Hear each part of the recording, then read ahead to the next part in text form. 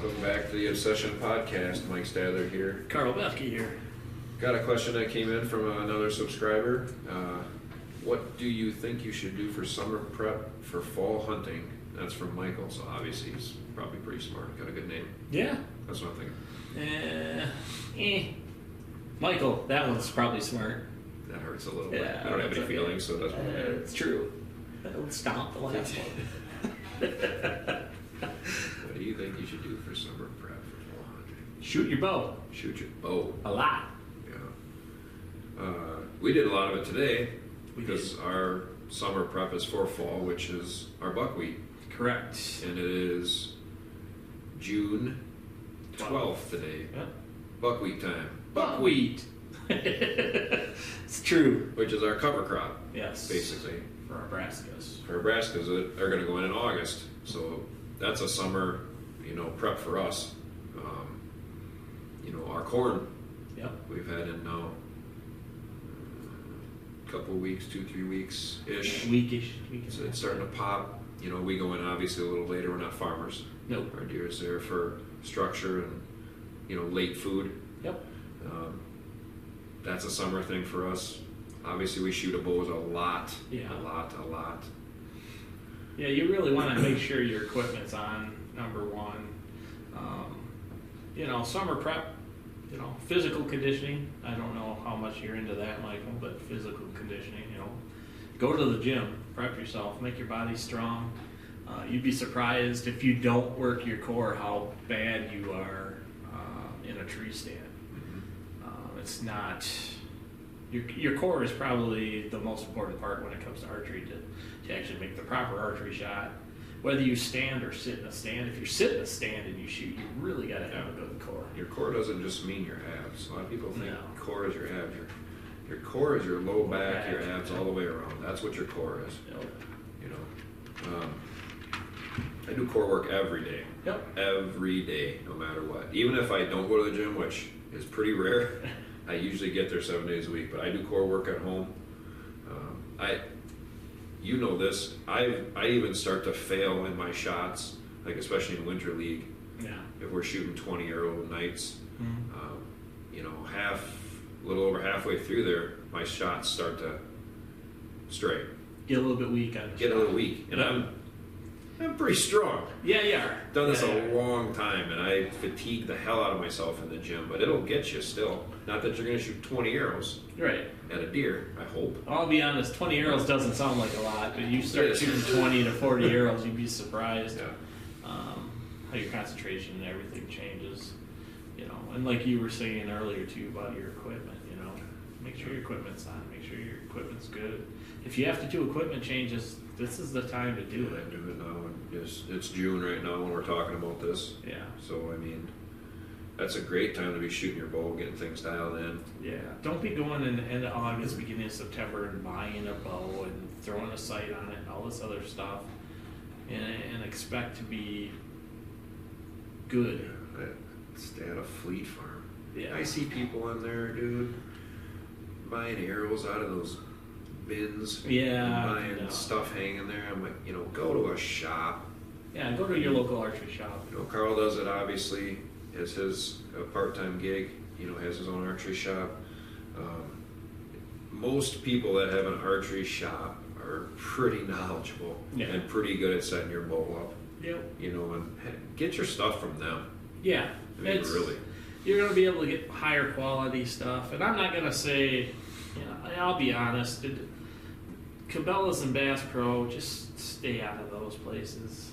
They have pro shops, they have guys that are fair. But the majority of the time, they're there to sell you what they've got hanging off the shelf. Yeah. It's the best. Yeah, it's not. They got it there. It's not. Well, you can buy PSEs at Cabela's and Bass Pro, but you can't buy the Pro Series. Not the Pro Series ones. No. No. You can't buy a Mach 1 or anything there. You're buying a lower end, and now, if that's what you can afford and start with, hey, great. Yeah. But you can also go online and buy yourself a good used bow, only a year or two old. We've done it. Oh, yeah. Yeah, heck, I just got myself another Mach 1 earlier in the year here. It's a $2,000 bow, and I paid $790 for it. You suck. Well, You suck. sorry. Yeah, you can't beat that. I mean, No. but yeah, anything you can do in the summer at all, is going to make you better and ready for fall. Yeah. And that comes down to everything. Getting your equipment set up, ready. If you're doing food plots, on your own property or a lease property or something like that, that should all be getting done early. Yeah. So it's done, especially if you're doing corn and stuff like that, and prepping then for those later brassica plots. Like we did a lot of that today, and tomorrow we're going to do some more. Mm-hmm. So it's all huge work. Yeah, I mean, if you want to be very successful, this is going to be for everybody here with small plots or small parcels. You want to be successful. There's pretty much something to do just about every week on your property to be successful at the end of the year. Number one thing for me talking to people is look and see what your neighbors have and what they don't have. Because Mike said it before, and it's a really good statement. You are a slave to your neighbor. If I've got a neighbor that's got an excellent food plot program, well, what am I going to do? Well, that's great. He's got the food. Well, I'm going to have the best bedding area in the area. So now I'm catching them between bed and food, and vice versa. If he's got the best bedding, say I've got a weird layout on my property where I've got basically no bedding ability, but I can put all kinds of food in. Well, I'm going to do that. I'm going to make sure I got the best plots. So, that's the other thing to think about when you're prepping for summer and small parcels. We can go into that on another podcast, but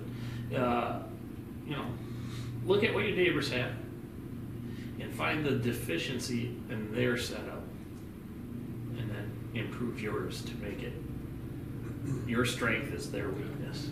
And this also goes into if you don't have any land and you're hunting public, you should be out there scouting that stuff. Oh my God! And it's going to be miserable. Yep. Carl and I have both done it. We hunted public a lot for a long time. Our TV shows were done off of public and a lease we had. Yeah, we're fortunate enough now that we both have our own properties. But yeah, if you're hunting public, you should be out there. And you should be out there a lot trying to find those spots. And you want to be where nobody else wants to be. Oh yeah, 100%. That's where the deer are going to be. And that is 1,000% fact. Yeah, you can do some of it. I see a lot of guys talking about, online aerial photos and stuff like that. You can use that to your advantage. You can find saddles and such and such, but boots on the ground are what's actually going to allow you to see what's going on, especially on public land. And like Mike said, you got to get back. Yeah, and everything now is greened up. It's going to be how it's going to be. Oh, yeah, it's going to be miserable right now. It'll be miserable, and now, with the heat coming, the bugs and the mosquitoes are going to be bad. The ticks are already bad, but it's all part of it. Yeah. It's all part of it. Well, a few of the guys that used to work for Mike and I, Chris Strait is one of them. He hunts public land up north, big woods. Yep. And that guy is constantly in the woods. When he's not fishing, he's in the woods learning stuff. And he's successful. Successful. He does a great job. Shoots some really nice big deer on public land. Yeah. So There's a lot of big deer on public land. Yeah. Just right place, right time. There's a lot of these deer that hang on my wall and Carl's wall that have been through public land before they got to us, That's a fact. or back through, vice versa, whatever. So right. Don't think that they're not there, because they are there. Oh yeah, some of the biggest deer in the state are shot off in public. Some people talk about it, some people don't. Right. Most of them don't. Most of them don't, especially if they're hunting public. Yeah. But hopefully that answers your question about summer prep, Michael. For us, it's making sure that our equipment's on, making sure we're physically conditioned, and we know where we're going to be hunting for the fall. If you got property, make sure your property prep is done. Got anything on that one? We cover that. If you follow us, we're covering that. We start covering that in March, even though we're working on it before that. So. Oh, I will throw this little part in here. So just so you guys know about small parcels and stuff, we're gonna actually start on Wednesdays. I'll be putting out shows showing all the stuff that Mike and I and some of the other guys have done on their properties since the beginning of this year. Some of the stuff we're changing. So you'll hear me talk about Triple B, my property, and how I have levels. This year we're adding a level, and I'm using corn as structure for east-west movement. And that's actually giving me 3/4 of a mile of edging on my property. This is 72 acres, just so you're aware. And it gives me 3/4 of a mile, basically, in top and bottom edging, where the deer move east and west, and hopefully we'll be able to get in there and take out a couple good ones there. We changed some stuff here at Mike's. Your food plot out back. You want to talk a little bit about that quick? Yeah, that's one of the things that we did, this summer. It's, we're 4 months into our work here already. Oh, yeah, It's June, beginning of June. My back food plot, if you've been following us, you've seen it a lot. We redid that this year. Got corn in there, kind of a triangle-ish plot in the center to make the deer travel up and around that. Added another stand in there. We dug a water hole in there today. Put the buckwheat in today. Yep. Got to spray it off yet, but so we can get the brassicas that are going to go around that corn. I planted a bunch of trees down there. Yeah, got apple trees in now. Yeah, put 2 apple trees in down there last week. I mean, it's been a ton of work down there just in one spot. Yeah. Is it my most productive spot? Yes, it has been. Mm-hmm. So, but it's been a lot of work to get it to even where it's at now, and it's not done. No. Because we're June. Yeah. So we got to still get back in there later here in August and get our brassicas planted. So, that's another thing we've done on my property here that we've changed quite a bit. Right. So what we're saying is, you guys get a chance, check that stuff out on Wednesdays, Wednesday afternoons, Wednesday evenings when I'm gonna produce that stuff. And it's just suggestions for small properties. That's what we're basically trying to help everybody with. If they own their own property, smaller property, suggestions on how to make your property better or the best in the neighborhood, I guess. So you can take good bucks or the best buck in the area every year. So Yes. that's what we're going to be doing. We appreciate you guys' support over the years. Get a chance, check us out on our RSS feed, which is our podcast. It's at rss.com under The Obsession, or you guys can listen to Spotify under The Obsession or Google Podcast under The Obsession. We appreciate you guys' support. Yeah, thanks for tuning in.